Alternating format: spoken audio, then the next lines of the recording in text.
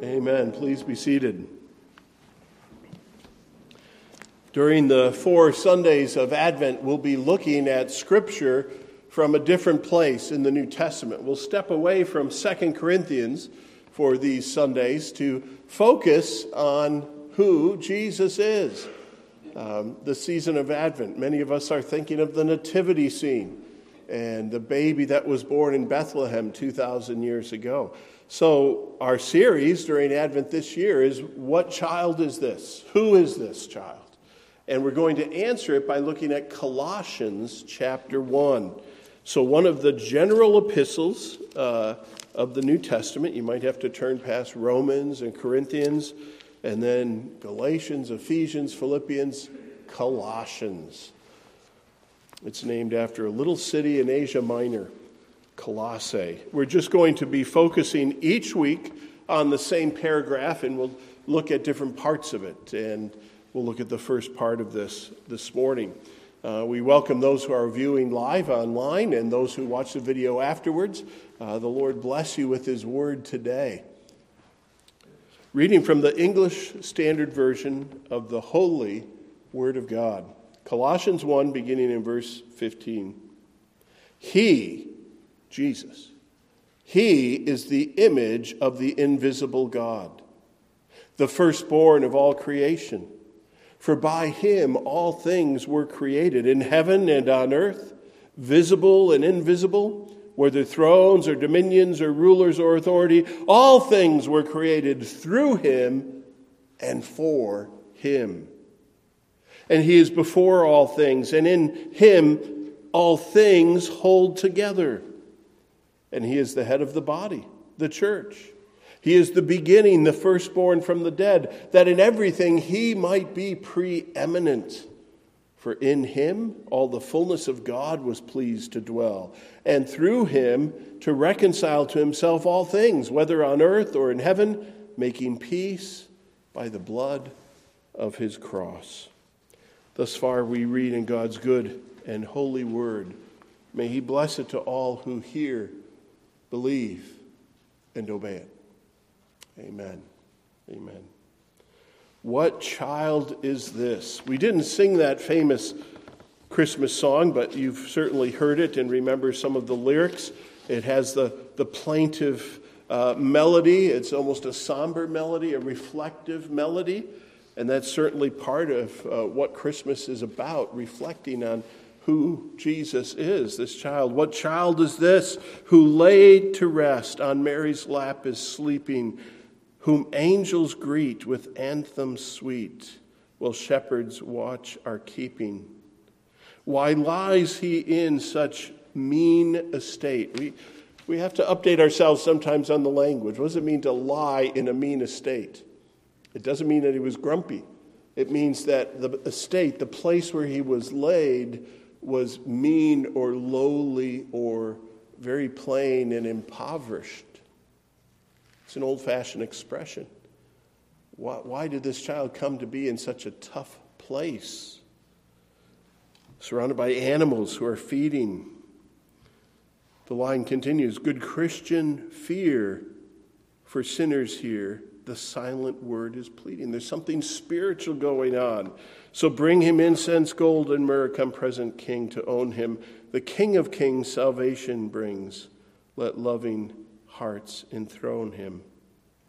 I find that the song asks a lot of questions, makes a few observations, but doesn't really explain things for us. It's just a song. It's a hymn. It's not inspired scripture. And so in many respects, the world is left with the question, who is this child that can bring salvation and that this word can plead for sinners? This is a baby. Who is this baby? And why is He so impoverished if He is a king? We hope to answer a lot of those questions by looking at God's holy word through the Apostle Paul written to the churches. In this paragraph, this famous portion of Scripture from the New Testament, all about Christ. If you ever wanted to study Christology, the doctrine of Christ, this is one of the prime places in the whole of the Bible to go. Indeed, some think that these verses existed as a hymn to the incarnate Jesus Christ. Long before Paul wrote the letter, and some say Paul just grabbed the popular hymn of the day and put it into his scripture epistle. Well, if he did that, that's not a problem. The Holy Spirit can do that. The apostle can take material, and when he writes it through the Holy Spirit, it's scripture. I don't think he just cut and pasted a hymn, but this has hymn-like qualities. This is a song of Christ and his incarnation, and it explains who he is. And let me tell you the big answer before we dig into the details. What this text tells us is that he is a sufficient Savior because he is the supreme Lord. That's an expression coined by Dick Lucas a generation ago. Jesus is a sufficient Savior. He can push back the curse and bring salvation far as the curse is found because of who he is. He is God. He is the supreme Lord. As another has pointed out, verses 15 to 20 are the most clearly reasoned presentation of the supremacy of Christ in all the Bible. And we get to study it for these 4 weeks. We're only going to get into the first couple of verses. But it is so important because we'll see a pattern here, as Dr. Greg Beale says. Christ's supremacy over creation, you saw the creation language. His supremacy over creation becomes a pattern for his new creation, the new birth, the new kingdom, making way for the new heavens and the new earth. Those two things are related, as we'll see. Let's first take up what it starts out telling us, that Jesus is the divine Son of God. Jesus is the divine Son of God. It starts in verse 15, referring to Jesus as the image of the invisible God. We all know that God is spirit and is not visible to man, not visible to anyone. You can't look at God and live if you're a human being, unless you've been atoned for and brought into glory. We see the Lord Jesus Christ because he became flesh and dwelt among us. But the first thing he says about Jesus, the Jesus you see is the image. And the Greek word is related to our English word icon. He is the image of what is invisible. In Jesus, you see God the Father. Jesus came not to do his own will, but the will of him who sent him. The works that Jesus does are the works of God the Father. The words that Jesus speaks are the words of God the Father to us. He is the image of God. And because he is the image of the invisible God, this points to his divinity. This points to his pre-existence. Jesus didn't become a being at his incarnation. He existed beforehand. And what Jesus does is he reveals the personal character of God. There's a parallel passage here we'll take a quick look at in Hebrews chapter 1, a little further into your New Testament, the book of Hebrews. We don't know the author, but we do have a marvelous picture of Christ in the book of Hebrews.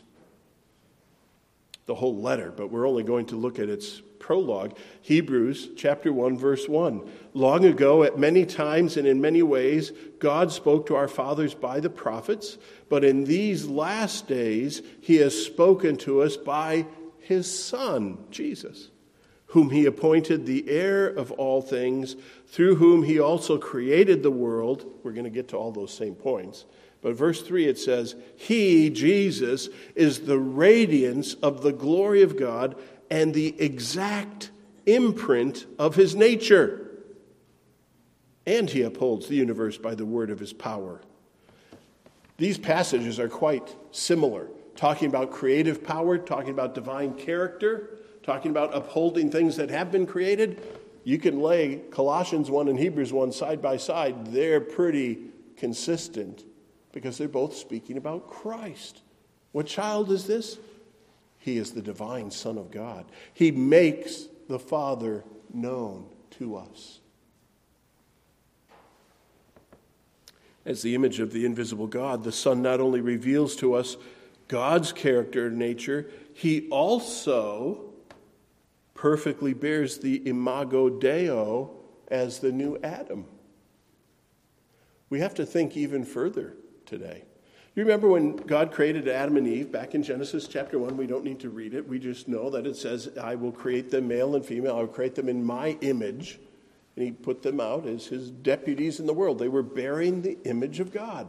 Here it says, Jesus, this human person that walked among them, is explained as more than human. He is the image of the invisible God and the firstborn of all creation.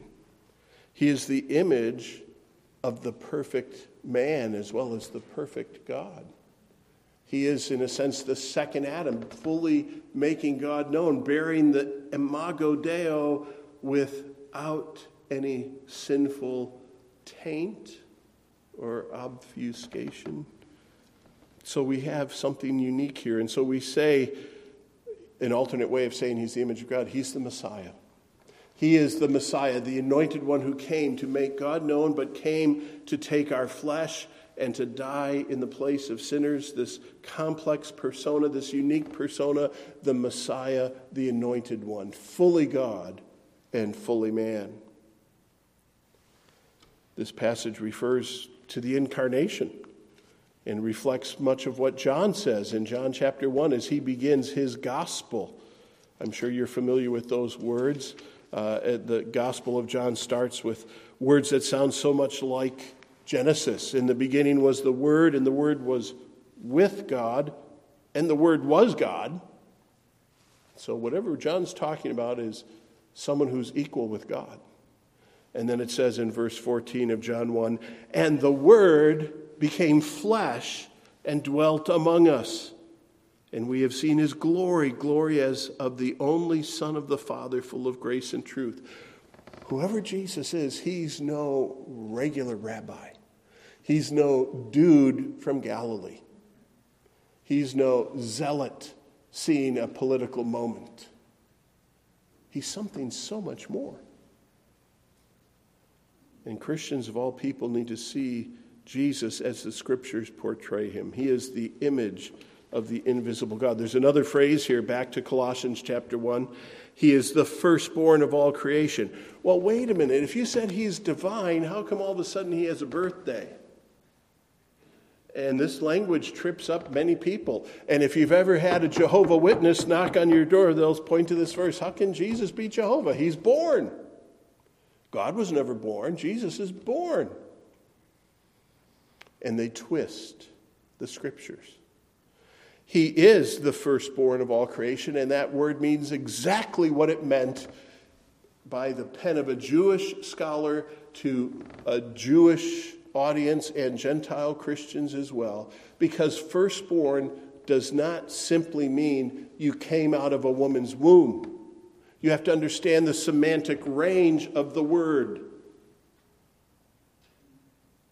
And there's more ways to understand it. And in the Old Testament world, these aren't obscure ways. These are primary ways to understand it. So pay attention here and make sure you don't make the mistake the Jehovah's Witnesses do, because they're wrong. They're dead wrong here. Jesus was eternally, is eternally the Son, past, present, and future. He was the same yesterday, today, and forever. He is God.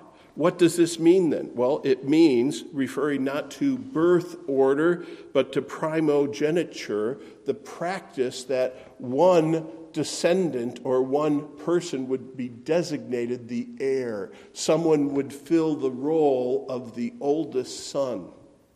And in Bible times, that didn't necessarily mean the firstborn person. Normally it was the firstborn, but not always. Jesus can be the firstborn of all creation. He can be the heir of God the Father without having to be born in a created being, because it's a position of honor that can be granted to someone. And we see that pattern throughout the Bible, that oftentimes the one who receives the blessing, the one who leads, is not always the firstborn. That's the norm. You would expect that. And the normal rights, and this even came to Western culture in past centuries. If you were the firstborn, you would inherit the estate. And if you're the second oldest boy, you had to join the army or become a clergyman or do something else because you're not inheriting the estate. But Christ is given the place of honor by his heavenly Father. Let me give you one excellent example of what this honor of being first is in the Scriptures. Let's take a look at Psalm 89 in verse 27.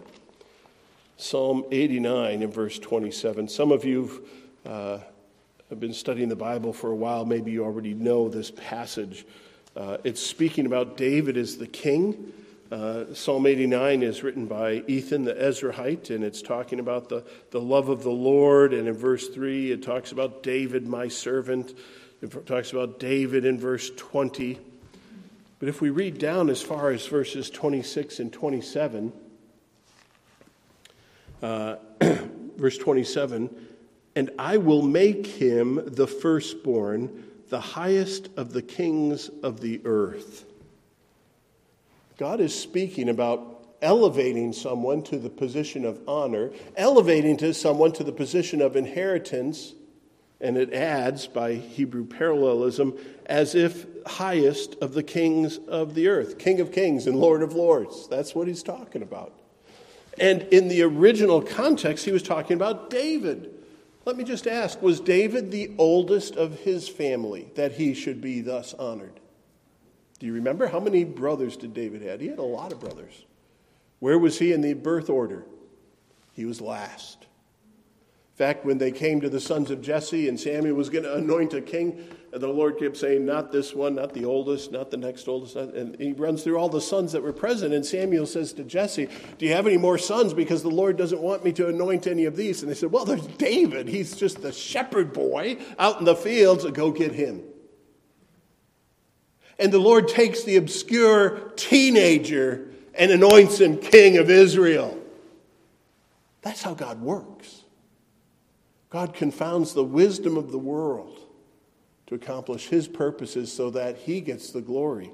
And here in this psalm, he's not simply talking about elevating David, but he's speaking of David's greater son. This is a messianic passage, and it's pointing to Christ. And God says, I will anoint someone as firstborn of all creation, and he will be the highest of kings. That's the thinking behind Colossians 1 when Paul is writing to the church in Colossae and to us to tell us about this person of Jesus. He's the firstborn of all creation, not that he is a human creature who had a birth, but that he is the honored heir, inheritor of all things and all glory. That's what it's telling us. And let me pause here to make an application. If the Bible is telling us that Jesus is the divine Son of God and the inheritor of all things, it's telling us something about the one who alone can accomplish our salvation. You see, the promised Savior from the Scriptures, if you just look at the Old Testament, is both human and divine. Right? When the gospel is first hinted at to Adam and Eve in the garden, God's trying to straighten it all out. Adam and Eve sin and the serpent's being judged. And the Lord said something that the seed of the woman would crush the serpent's head. Genesis 3:15. It's the first glimpse of the gospel of how God's going to put things right. The one to bring salvation would be a seed of the woman. What does that mean? It would come in human form to be the second Adam and without sin to take care of sin. So we know that from the Old Testament, but the Old Testament, as we read this morning from Isaiah 7:14, a virgin will conceive and bear a son, and they shall call his name Emmanuel, which means God with us. Or Isaiah 9, for unto us a child is born, unto us a son is given, and the government will be upon his shoulders. He'll be Wonderful Counselor, Mighty God, Everlasting Father, and Prince of Peace, all in one. That unique being is Jesus, the only one who can accomplish our salvation. And let me just tell you why Paul is clarifying this. The church back in Colossae, that's in Asia Minor in the Lycus Valley, not far from Laodicea, about 100 miles away from Ephesus, Asia Minor. You can look at your Bible maps. This little town of Colossae, Paul had never been there. He didn't plant this church. He sent someone named Epaphroditus, and I think it's Epaphroditus, and he planted the church. So when confusing teachers creep into the church, Paul, as the apostle, writes them this letter to clarify, you don't need to listen to some of these other teachers. You don't need for them to supplement the gospel that points to Jesus, because he alone is the image of the invisible God. He alone is the firstborn of all creation. He created all things. He sustains all things. He is the Redeemer. He answers the question, what child was born in Bethlehem? Paul gives them important Christological information, and how much more do we need that today? In a day where people think sincerity will save me, if I just do my best, I will get right with God. I'll just tell him, I was sick on that other day and I didn't get that done. And we're a world of excuses. No one is righteous. No, not one, says the Bible. We need another's righteousness. We have no righteousness to compensate for sin. How do you pay for sin against an infinite God? You'll pay for it in hell for an eternity without a Savior. So who Jesus is so important. Notice that the paragraph we're studying follows hard on scriptures, verses 13 and 14, that describe our salvation. If you need a Savior, there's only one who fits the bill. Colossians 1, 13 and 14, God, he delivered us from the domain of darkness and transferred us into the kingdom of his beloved Son, in whom, he's talking about in Christ, in whom we have redemption, the forgiveness of sins. Who is that Jesus is all important, because you can't transfer yourself from darkness to light, no matter how many candles you light, no matter how much Christmas spirit you have. You need this Jesus. The passage goes on to talk a little bit more about him as creator God. So let's look at verses 16 and 17 as well. And that'll be the focus. We're not going to do the whole paragraph this morning. He is the image of the invisible God, the firstborn of all creation. For, it's going to elaborate. Verse 16, for by him all things were created, in heaven and on earth, visible and invisible, whether thrones or dominions or rulers or authorities, all things were created through him and for him. Let's just take verse 16. Through him. Things are created by him and for him. That tells us that Jesus is the creator and he is the goal of creation. He's the agent of creation. He creates. And then he's the aim of creation. He's the purpose behind the fact that there is a creation. That ups the ante. That puts everything on the shoulders of Christ.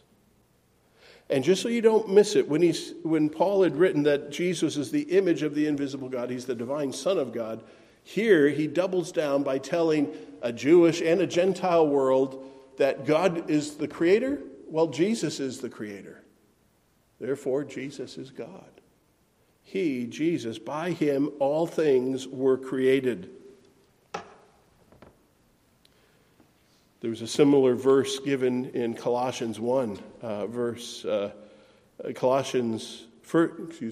Corinthians 8, verse 6. 1 Corinthians 8, 6 says this. Yet there is one God the Father, from whom all things are and for whom we exist, and one Lord, Jesus Christ, through whom are all things and through whom we exist. 1 Corinthians 8:6 says the same thing about the Father that it says about Jesus, and the same thing about Jesus that it said about the Father. How can that be? Jesus is God. Jesus is the Creator God. Now, people in the world, whether of this religion or that, have this inkling that if you can make things out of nothing, if you created the world, you must be God. I think that's part of our innate wiring as human beings. That's why we are without excuse. We can walk around and see things the beauty of the seasons, the way a tree drops its leaves, and perhaps among the leaves are seeds or pine cones and then new tree. We see all this design in the world. We infer that there's a creator. I remember as a child in Mosinee, Wisconsin, which is famous for paper mills. Lived in Mosinee for a little while as a first grader, and first graders are always curious. I figured out what that horrible smell was. It was the paper mill. You've driven by a paper mill. And I just remember driving in the car, and the day I realized that those beautiful forests at the edge of town where all the trees were lined up in a row, so as you drove by them, you could see down each road, that visual effect. I remember the first day I realized they're so perfectly lined up. Someone planned that. That didn't just happen like in my backyard. Somebody planted, and there were thousands of trees. And I was in awe at whoever pulled that off. Look around at the world and be in awe of what God has made. And then hear the scriptures say that not only is God the Father the creator, but Jesus as well. And it doesn't surprise us that if you go back to Genesis 1, God speaks in the divine plural. Let us make man in our own image. Because it's God the Father, God the Son, God the Holy Spirit, 3 in 1, 3 persons, 1 being, 1 God, and Jesus is God. He is the creator. That's the argument here of verse 16, verse 15, and now verse 16. And it appears consistent with what we read in 1 Corinthians 8:6. And it lists something interesting after he says he is the creator. By him all things were created. It gives this list: heaven and earth, visible and invisible, whether thrones, dominions, rulers, or authorities. Why does Paul put in a list just when he's made that profound thing? He's not mentioning the birds and the bees, the fish, and everything else that he made. He's talking about some very interesting things in this list. Powerful references. Well, we're not studying the whole letter of Colossians, but let me just tell you that the apostle was writing to them to help clarify some issues because false teachers were there. There were some confusions. We don't know all that the false teachers were saying, but it's likely that they were big on angelic powers or some other Old Testament dimension that wasn't necessary to salvation. And these phrases that Paul uses in this list, thrones, dominions, rulers, those were all common Jewish terms in the debating circles down at the pub when they're talking about angels. Those were the categories that they used. Well, what about the angels that are invisible, or the ones that became visible, or the angels that have dominion, or the angels that... So it was a discussion of different religious minds of the time. So Paul gathers that language. Just as we have our own language and talk about certain powerful spin masters and movers and shakers, Paul just takes that language and says, by him all things were created. If there are such angels and categories, on, Christ is over all of them. He created all things.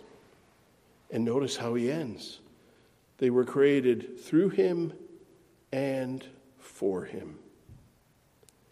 Through him and for him.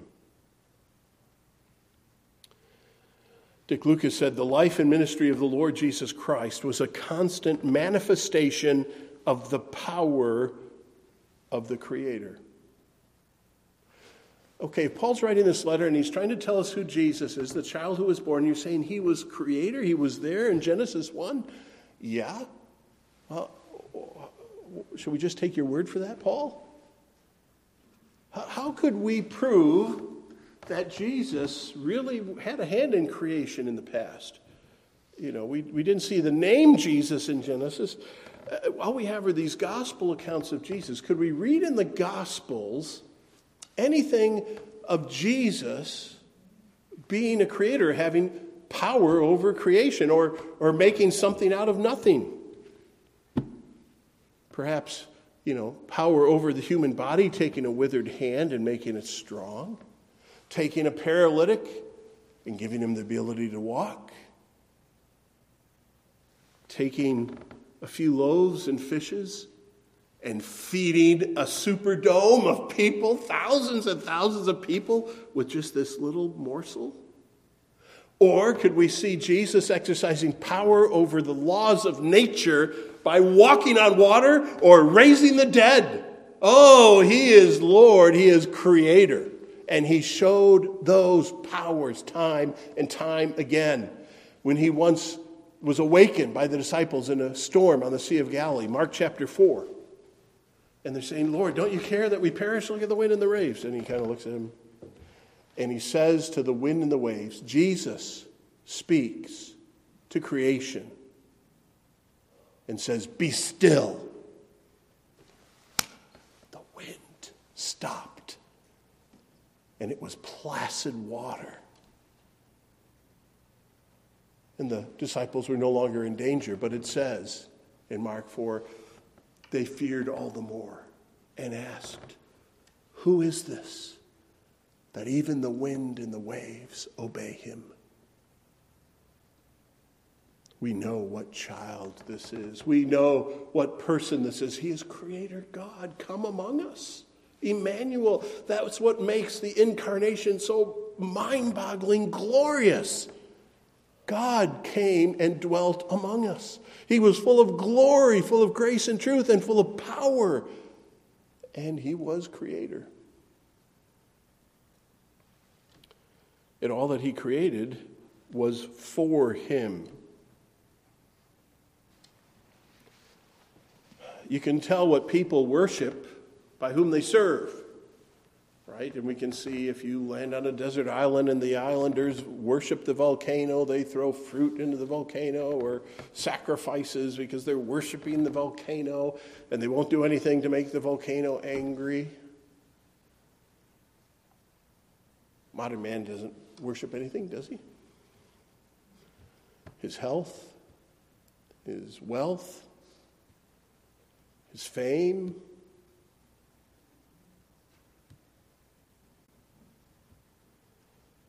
Christians worship Jesus because we know who he is. And we know that all things exist for his glory. And there's no sweeter spot on earth than to walk as a disciple of Jesus, to do his will, to obey and serve him, to know him and to have his blessing. We who pay attention to the word of God, we're like a tree planted by streams of living water. Our leaf does not wither. And whatever we do in the Lord prospers. The wicked are not so. All things were created for him. All history past pointed to that moment. When the time was full, God sent his Son, born of a woman, born under the law, to redeem those who were under the law. And he will return, and every knee will bow, and every tongue confess. The believers, the unwilling unbelievers, they will bow and acknowledge, wow, Jesus really is Lord. And those who know him and love him will be welcomed into his presence. And those who continue to resist the truth or denied him in this life will be sent away. It's all about Jesus. That's what the Bible tells us. And your life won't make sense until you understand who created you and why they created you. As Augustine said, our hearts are restless till they find their rest in God. Jesus is both the agent and the aim of creation. There's an application or two here. Quickly, one says, we need no other helps to be saved than Jesus. If he is creator and he is the aim of all creation, if he's in charge and if he has all the power, we don't need the help of angels to be saved. We don't need the help, hear me now, of Mother Mary, pray for me. We don't need the help of the saints of the church who might have excess merit, whatever that is, because that ain't good enough. Because Jesus is who he is, he needs no helpers I have no other argument. I have no other plea. It is enough that Jesus died and that he died for me. There's another application here too. It comes from something F.F. Bruce said. We don't need to live in fear. F.F. Bruce said, for those who have been redeemed by Christ, the universe has no ultimate terrors. They know that their Redeemer is also creator, ruler, and goal of all. If God is for us, who can be against us? You don't need to live in fear or in terror. You read the headlines. You have someone act hostilely to you. You have hopes and plans that were in your heart and mind and they're dashed. Don't let those things rock your boat. Trust in Christ. Entrust yourself to him. He has all that power. And he's orchestrating a wonderful conclusion for the world. Cling to him by faith, and you need not fear. How did Bruce say it? The universe has no ultimate terrors. We were talking the other day, are those really UFOs now that the government has acknowledged all these flying things? I think they're still trying to cover for their tracks. But if there are things we can't explain, we need not fear them. For Jesus created all that is. There's no renegade molecule, no renegade being, no renegade power out there that can thwart his plans to bless us and to keep us. A final point here in our text as we've started this paragraph comes from verse 17, and it's all a reiteration of the primary point. Verse 17, and he, Jesus, is before all things, and in him all things hold together. This recaps and repeats verses 15 and 16, but it reminds us of his preeminence. He is before all things. He has honor in all things in all ways. That expression of being firstborn, he's going to inherit all things. This simply says, even now he is before all things. Makes it more explicit. He's before, in part, he's before linearly, temporally. He existed before all things. Christ pre-existed. He was around in glory with the Father long before the incarnation. The Word was with God. The Word was God. He is before all things. So we come back to the key, I think, of this whole sermon this morning in the start of this paragraph. If Christ is the supreme Lord of all, on whom all other heavenly powers depend, then he cannot require assistance from any of those other dependent authorities in order to bring God's people to him. He is a sufficient Savior because he is the supreme Lord. He can bring about the new creation. He can bring about salvation in you, the new birth in you, even you, because he's brought about creation itself. The parallels, the patterns are here. How is this child in the manger going to save the world? He created the world. He knows how to fix it. There's a funny story that Kent Hughes tells about, I have to summarize it, a South American business had bought, this is many decades ago, bought a printing press from a company in the U.S., and they disassembled it, shipped it down to South America, and reassembled it, but it still wouldn't print. So they cabled the company saying, hey, we can't fix it. Can you send someone to fix it? And they send this young guy from the company down there. And when this young guy shows up and starts looking at it, they're panicking. How does this guy know anything? Look how young he is. So they cable back to the seller and says, can you send us somebody with more experience? This guy doesn't look so promising. And they telegraph back and says, well, he's the inventor of that printing press. We're pretty sure he can fix it since he made it. You see, if Christ is who the Bible says he is, he can accomplish what he says he will accomplish. He is before all things, and he holds all things together. He has sovereign power sustaining all things. Sometimes when we talk about creating, we think of it just in past tense. God has two great works, creation and providence. Providence is all the things he's doing now. Jesus is creator. He has that power. And he is sustainer even now. In him all things hold together. That's parallel to what we read earlier in Hebrews chapter 1, verse 3. He is the radiance of the glory of God and the exact imprint of his nature. And he, says Hebrews, upholds the universe by the word of his power. That's Jesus. When you pray to Jesus, he has power over everything. He holds it all together. There's a mystery here. But Paul was pleased to give information in his epistles in the New Testament about that mystery. God, man in one, what he has accomplished and how it's going to work. He holds all things together. There's an important application here that I do want to take a minute to make. For lack of words, I'm calling it a unified reign. And I hope you can track with me because this is important because the world is separated the two things that are unified in Jesus. Jesus is both creator of the physical realm and he is Savior in the spiritual realm, right? We're with it. That's what this passage is telling us. Because of who he is, this is what he can do spiritually in the new birth, the kingdom of God, and the spiritual work that he does. Both are connected in Jesus.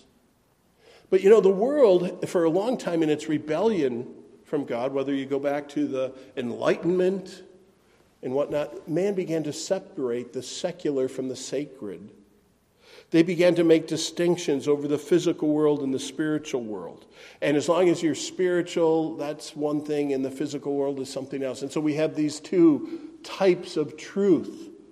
We know what's true in the physical world because of science. What's true in the spiritual world, well, that all of a sudden falls into relativism. And because the world has pushed and promoted a secular sacred divide, they've attacked the Christian worldview, the worldview of the Bible, which says they're all under the lordship of Christ. You can't say, I have science, so I don't need spiritual truth, and spiritual truth is relative because we can't test it scientifically. You can't force this divide and separation between material and spiritual. Because the one who made the material world is the agent and actor in the spiritual realm. So, Christian, it matters not only what you believe here, but how you behave in the world. It matters that Christ is king, not only on Sundays or in church time or over your spirit. He's king over your life. There's a unified reign of this Lord because the Bible doesn't separate the world into this dualistic view. The world has, and it's created so much mischief. That's part of the application that Christ, Creator and Savior, holds all things together. And this physical world serves his purposes until the last day when he will make even that new. The world itself will have a new birth because of who Jesus is. So don't fall prey to the worldly thinking that divides the sacred from the secular and would put God in a box because he's spiritual. No. He's maker and Lord of all. So in closing, we need to just finally answer again our question, what child is this?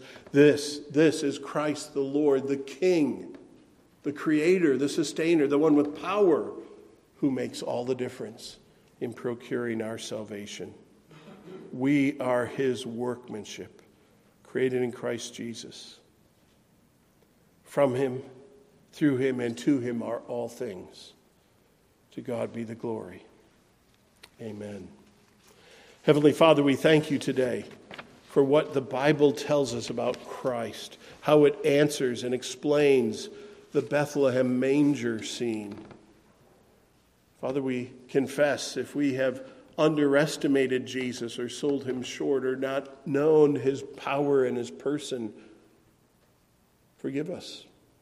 And may we serve him as Creator and King and Lord and powerful Sustainer of all things. May our faith in him only be larger and more fully exercised. Father, take the truth of who Jesus is, the testimony of the Gospels, and the present ministry of your Holy Spirit to convince the world about Jesus. Help us to tell the world of Jesus. These things we pray in Jesus' name. Amen. Amen.